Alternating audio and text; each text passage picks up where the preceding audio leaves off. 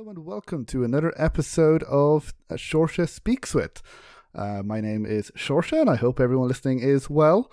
It's been a while since I've last recorded an interview. A lot of things have been keeping me away from the podcast, all good, but I am back. And very recently I was delighted to be interviewed to do a live Q&A with Willie McGee at Lucan Library in Dublin as part of the Red Line Festival. So Willie McGee is an author, former footballer for his county Mayo, and he was the head of the fraud squad as part of the Garda Síochána, which is the Irish police. And I had a chance to talk to him about his book, Tales from the Fraud Squad. So we spoke about his time playing for Mayo. You will hear how he scored 4 goals in a minor final for Mayo. So he's known as Willie 4-Goal McGee. And he'll talk a little bit about that. And he also spoke about some stories that you can find in the book and about his time at the Fraud Squad, which are really, really fascinating. I would really recommend people to read the book.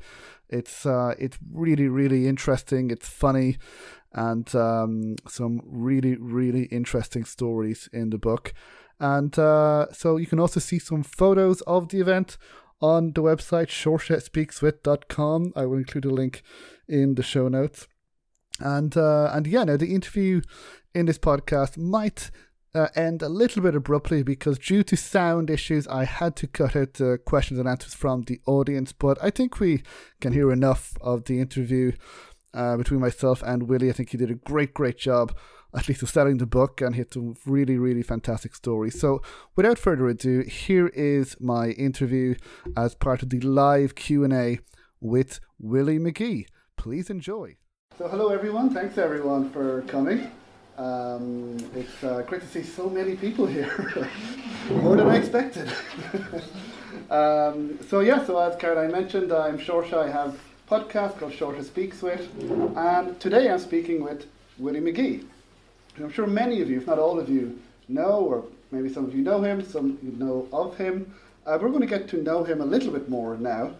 He has written a book called Tales from the Fraud Squad. So we're going to talk about some of these stories that are in the book. You've led a very interesting life. So first of all, hello Willie, how are you? I'm good, thank you enough. Well, delighted to be chatting with you here.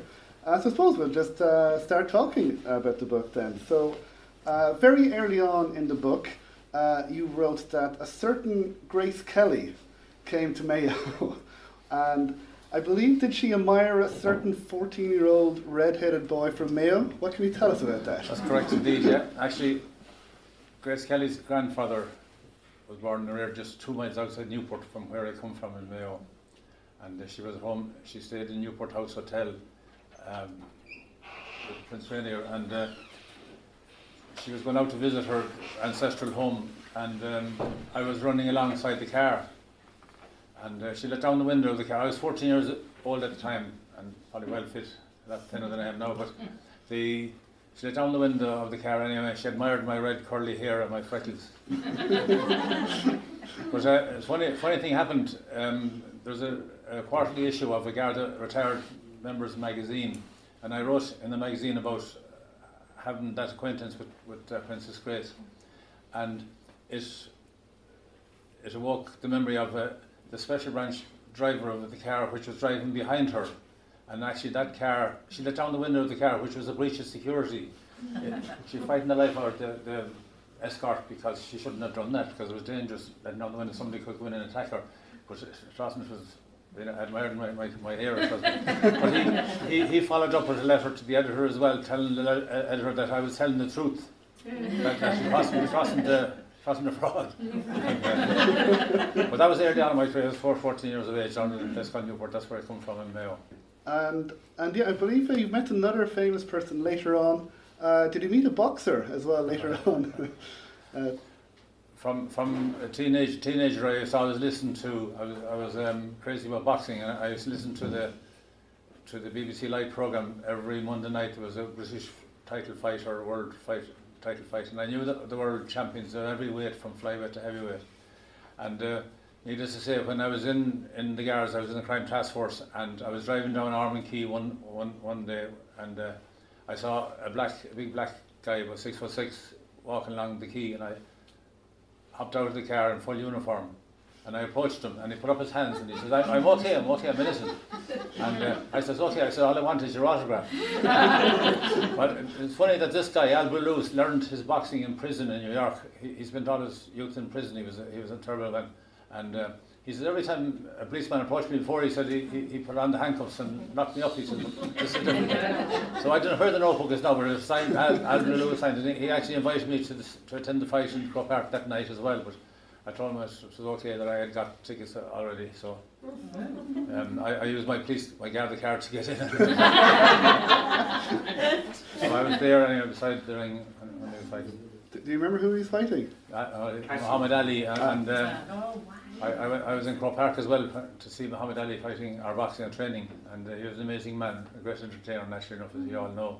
But it was an experience for me to see Muhammad Ali. And to meet Al Lewis as well in the process. Well, it would have been interesting if you had met Muhammad Ali on the footpath. It would actually be more interesting to meet than Al Lewis. He was a dour, Al Lewis, a big guy, and a dour kind of character, wasn't talkative.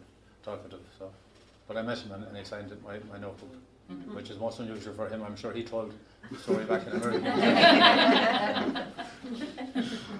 One of the things that kind of struck me as well, I believe when you left, was it 1966? I believe there was a Tom Jones song. Was it Green Grass of Home? I was 19 years of age. I left home to join the Guards and fired into Dublin at 19 years of age and doing point duty on Colin Bridge. You know, at 19, it was a great move from the quiet lands of Mayo. But anyway, when I left in November 1966, Tom Jones was the Green Grass of Home was the top of the pops at the time.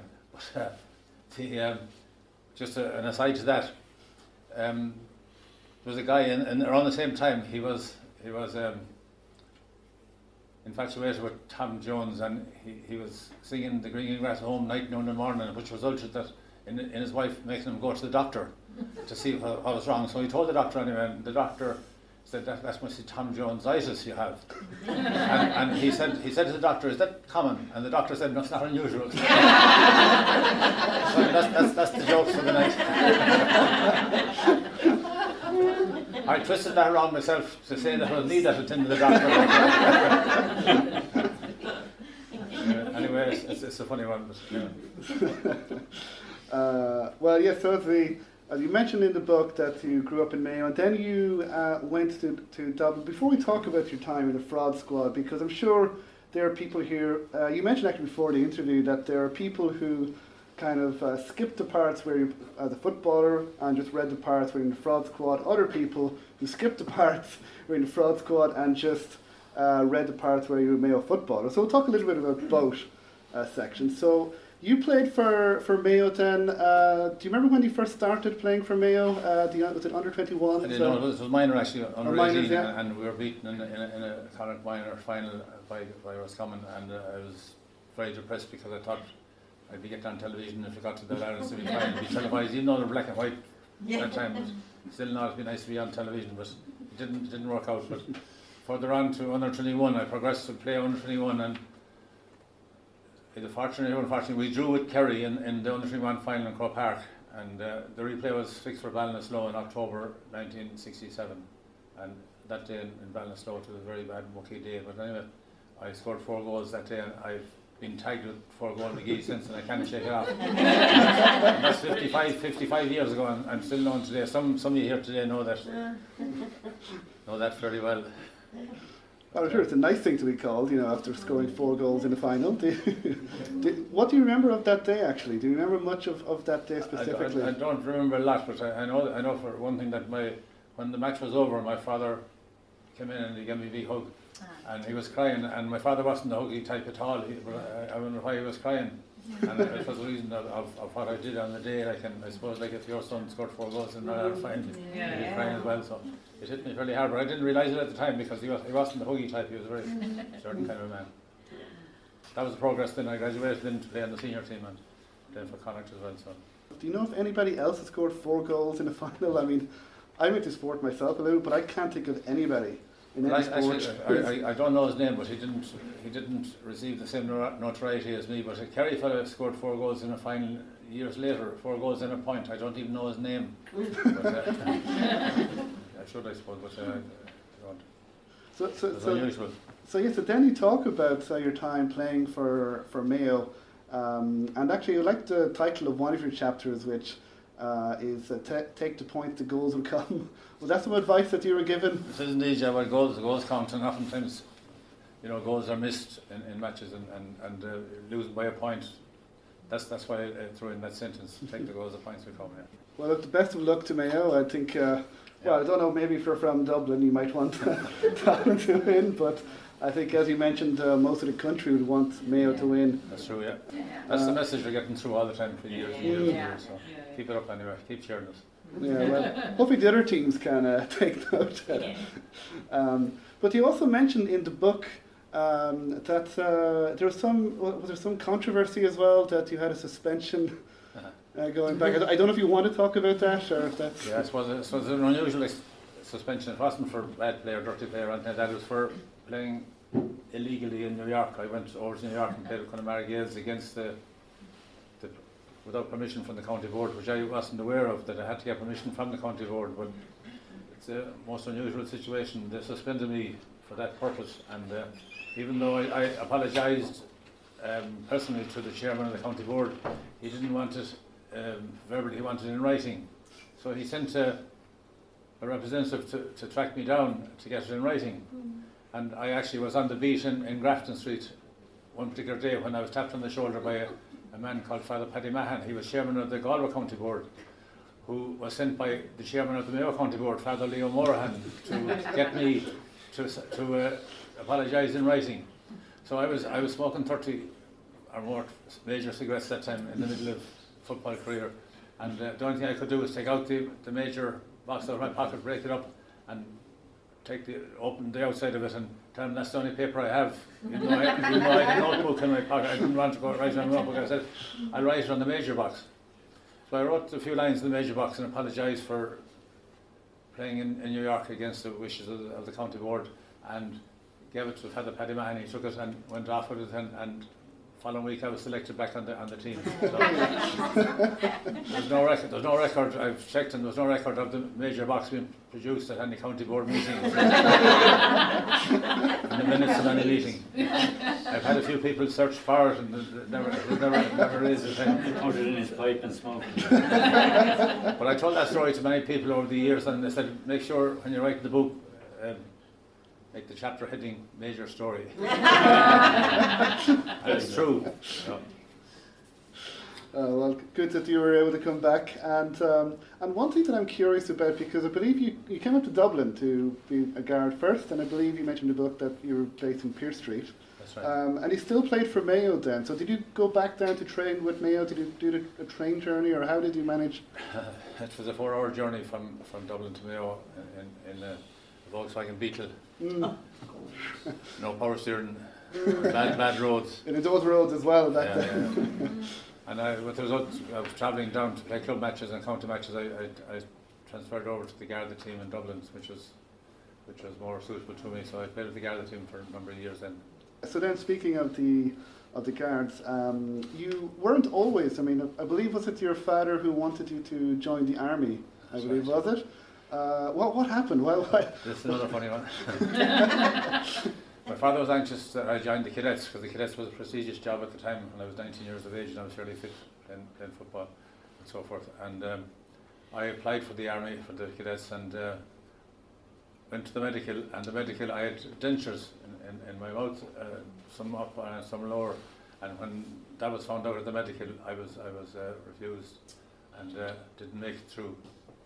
But afterwards, a man in my era who wore glasses joined the cadets. He was allowed into the cadets. I don't know why, whether it was full or not, I don't know. But anyway, my argument is that a fella out in the ditch on a wet night in the war would be better off with dentures in his mouth than a fellow with glasses. A fellow with glasses on a rainy night. Exactly. That was my argument anyway, and I explained that in the book as well. No, that's one thing that struck me. Do you wish that you had joined the army, or are you happy that they didn't accept you, that you were able to? I know, I had a great life in the Guards, and when if you get a book and read it, you'll know why all these stories that things people I encountered in my life. And it was a most enjoyable life. No, that's good. No, it's definitely, you did have a very interesting time, according to your book, anyway, which we'll talk about now. But you didn't join the Fraud Squad, I believe, immediately. So what was it like? What were your memories of when you first joined the Gardaí and the training? Is there anything in particular? Because I believe in the book, I might be misremembering, but did you have an altercation with someone, or no? I blame myself for blaming him. I had an altercation with the classmate, all right, and I ended up hitting him a slap, just a slap to the fist, or the hand, not the fist. And we were talked to by the sergeant, training sergeant, and he caused us to shake hands and carry on, which we did.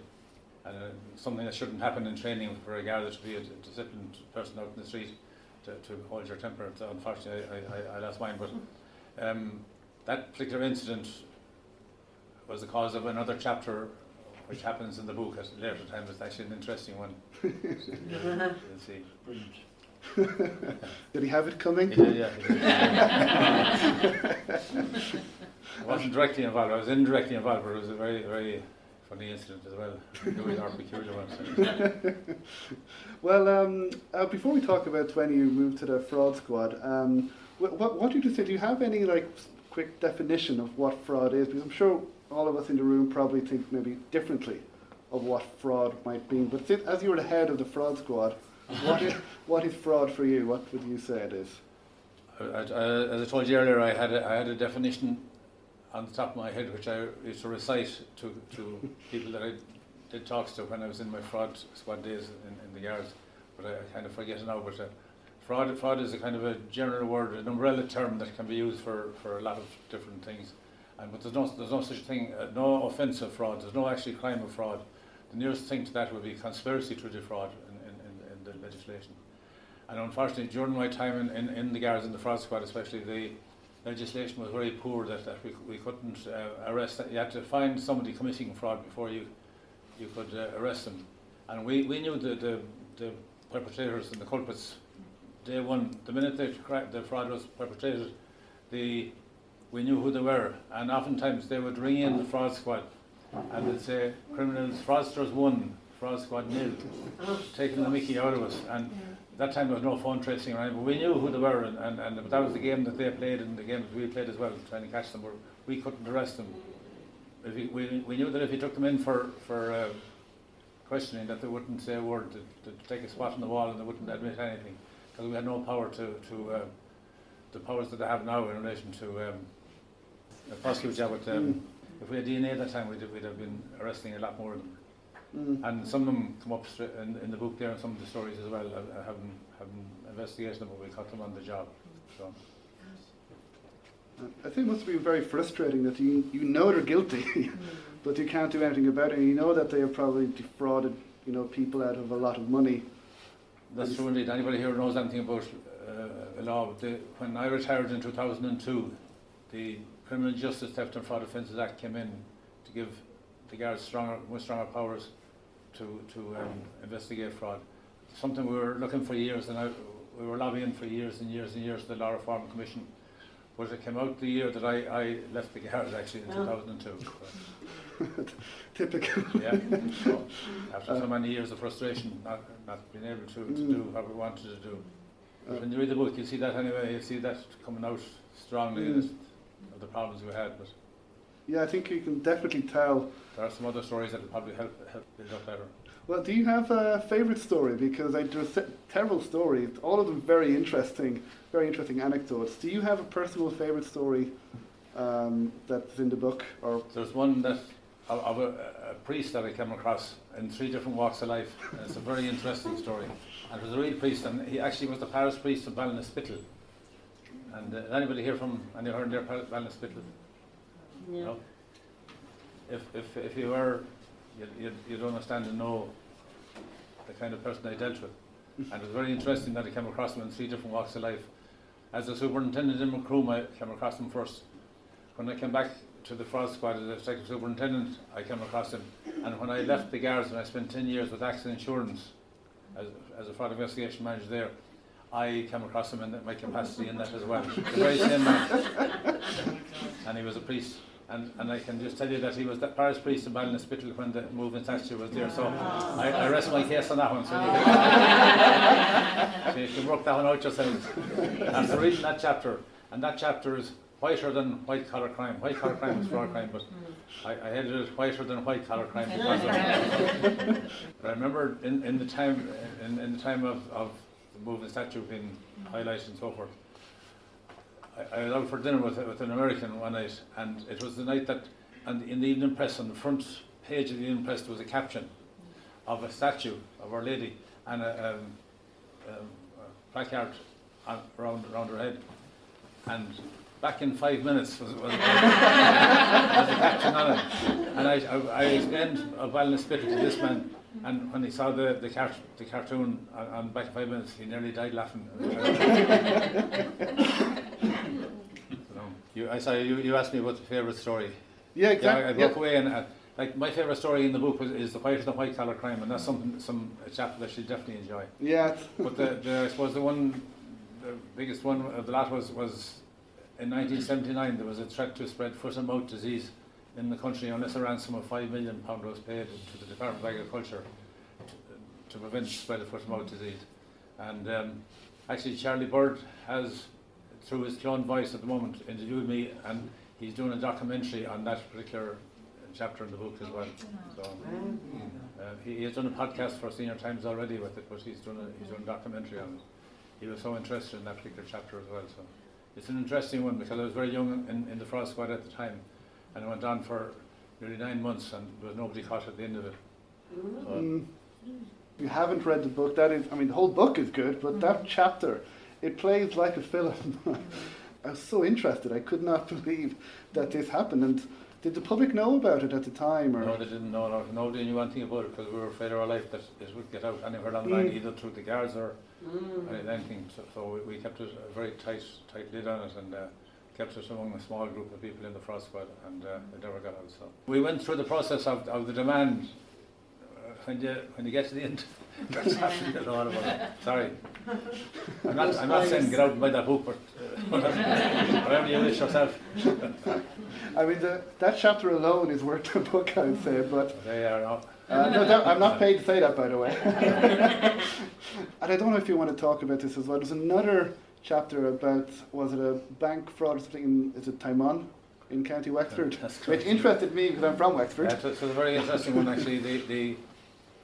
There were a number of bank drafts stolen from the De La Rue smurfing plant in out in Stillorgan or out in Bray, and the fraudsters got their hands on them, and five delegates were dispatched to Dublin to go to 5 different banks at within a half an hour period, and present the drafts for payment in the banks, and each bank rang the Bank of Ireland in Tagmon in Wexford to verify the ownership of the drafts. But what happened initially was that the Bank of Ireland in Tagmon got a call from what they were told was an official from Telecom saying that they're having problems with the phone lines in the bank, and they might be disrupted now and again. But the Bank of Ireland accepted that. So a few days later, the Telecom Éireann official rang again the bank to tell them that the phone lines will be down for maybe half an hour. So don't worry about it. It's everything's in order. But that half hour was the half hour that these soldiers were dispatched and would be in each bank in Dublin. So the banks, as I say, in turn rang the Bank of Ireland in Tagmon, but that phone line from the Bank of Ireland in Tagmon was diverted to an actual shed out in the middle of the field where the organiser was.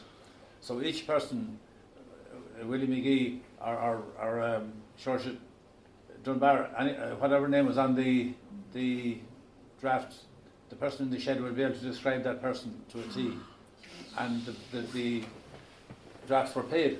So that happened, except one soldier from the Bank of Ireland in Thomas Street went back to his organiser in Wexford and said, sorry, the bank in Thomas Street wouldn't give me the 5,000, they only gave me 3,000.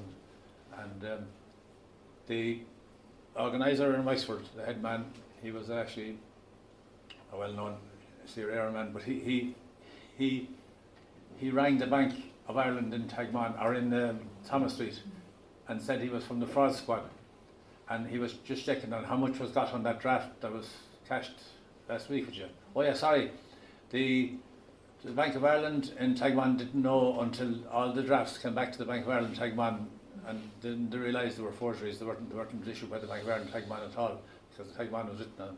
But our friend in Thomas Street went back to his boss and said that he only got 3,000, and the bank manager wouldn't give him the lot. But then the organiser rang the bank to confirm that he conned him. So I got a phone call in the fraud squad from a fellow in a muffled kind of voice telling me that the perpetrator who cashed the cheque in Thomas Street was living in a good well-up mews in Fitzwilliam. And we went down there, we got a search warrant and went down there and we arrested him. And brought him in, and he admitted everything. He told us who the organiser was in Wexford as well, but again, we could do nothing with that because our hands were tied with lack of legislation and we couldn't do anything. So, but we put him to the course then, we charged him and convicted him, and he admitted and pleaded guilty and everything. He was fined and that's him. But he's a man who has done very well in his life in the meantime. In the music industry, I can't mention his name, and I won't mention his name, but a lot of people have been pleading with me for his name, but I can't mention that. Now, you kind of spoke about the fraudsters. I said, Fraudsters 1, I think was it the Fraud Squad 0. What was it? Was there anything that ever felt personal against you in particular, or? No, there wasn't really. No, but that's the kind of a breed they were that we were dealing with all our lives. The con men and con women. Sorry, con men all the time. Right? We came across the women as well because there was a woman who presented herself in Dublin Airport to cash a cheque, and she was dressed up as a nun. She hired the nun's outfit from a theatrical place in Dame Street for the purpose of a nun's chequebook and cheque card was stolen. And then she got it, and I'll cash these now and I'll dress up to be a nun. And the teller in Dublin Airport refused to cash the cheque for her, right? And this is totally true. She lifted him out of it when he wouldn't cash the cheque. And the reason he told us he didn't cash the cheque was he reckoned she was too good looking to be a nun. That's what That's true. And we actually caught her in the end, but she flew down from Dublin to Knock Airport, and she hired a car with the nun's chequebook as well and paid for it. And the nun's driving license was taken as well at the time, but there was no photographs of the driving license, it was just the sister or whatever her name is. And she went on tour in Mayo with cashing checks because she had the nun's outfit and she had and that time a lot of you remember a chequebook and cheque card you'd have to have your signature to correspond with the cheque. Chequebook or the cheque and the cheque card, and they used to clean the cheque card that time. They put the card in an ashtray full of brake fluid, and in the morning the signature would be gone and clean, so that all they have to do then is sign their name in their own writing, and she was able to sign her own name in her own writing on the cheque and on the cheque card, and it matched, and so there was no problem with it. But she came loose in Castlebar. She went into a jeweller shop and she bought a watch for the parish priest, and she left it anyway, thanks very much, and she went off to another jeweller shop, and the jeweller in the first shop saw her coming out of the second jeweller shop, and he thought there was something suspicious about her, and he went in the second jeweller shop and he said, did the woman or did the nun buy anything here? She said she bought a watch for her parish priest, and she did the same thing in my shop down the road 5 minutes ago, but then they said we better ring Castlebar Gas Station, which they did, and I had circulated about a nun cashing cheques, and the detective in Castlebar, remember that's something that he remember reading, and he circulated the that fact. But they found out the car she was driving, and it was a car she had hired in Knock with the checkbook as well. And they set up a checkpoint outside Claremorris anyway, and she was arrested. And she didn't say her prayers to the guards anyway. we knew who she was the minute that the teller told us that she was too good enough to be a nun. We knew who she was because we knew of the women that were doing checks at the time. We knew everybody. But that's another little story. Unusual. So that's why I had to write the books to get these stories down. I was telling these stories to people over the years, and the answer from everybody, or the question from everybody is, will you write a book, please? Yeah. We're glad you did. Glad you did. No, so it's going on well. Yeah, and then you mentioned when you left the Guardian, 2002, did you join, I think, an insurance company? That's correct. I insured AXA Insurance, AXA, yes. the first insurance company that set up a special investigation unit to fight fraudulent claims. It was very prevalent in the insurance industry, as you can imagine, because there's one chapter in the book that epitomises a lot of claims from insurance companies that we dealt with when we were in the fraud squad as well. So it was a continuation of that. So it was something I enjoyed. I spent 10 years in that, and again there are some interesting stories there from my days in the insurance company as well. All fraud related actually. So. You also mention in the book when you suffered a stroke, and you talk about your recovery since then.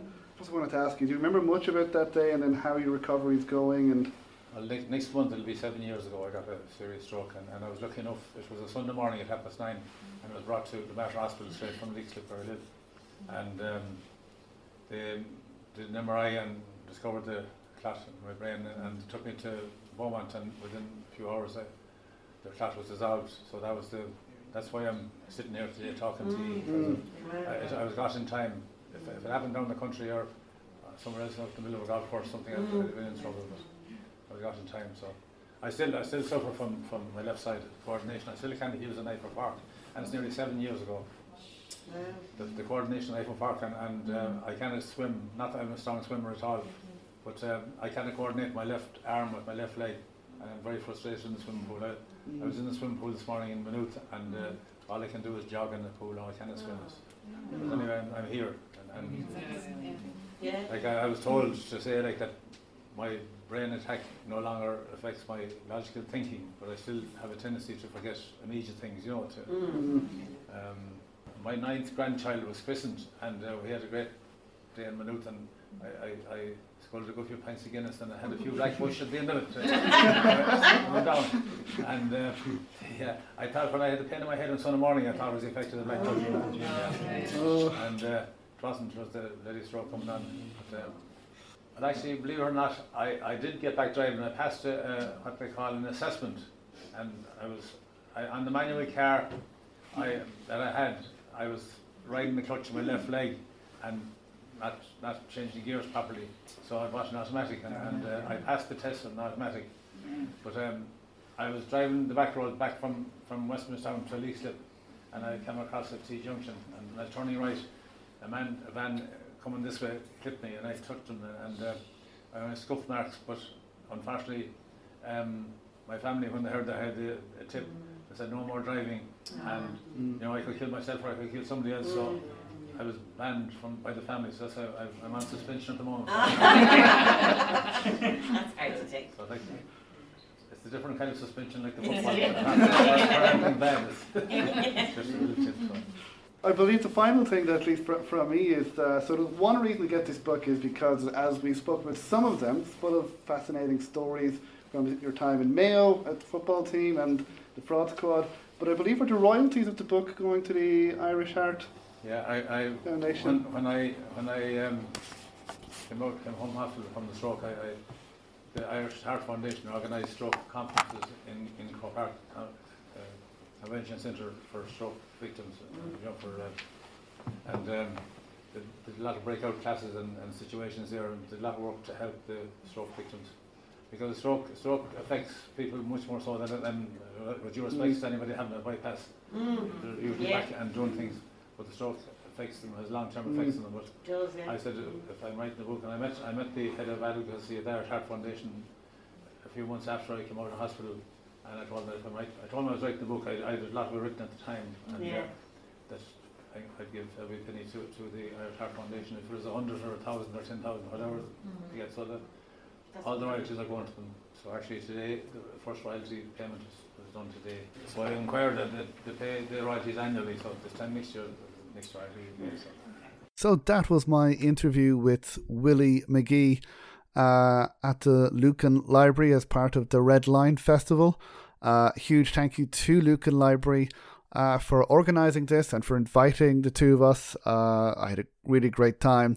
So the next part of the interview was audience questions, but unfortunately I had to edit them out because of the sound quality, sound quality, so I unfortunately had to leave them out.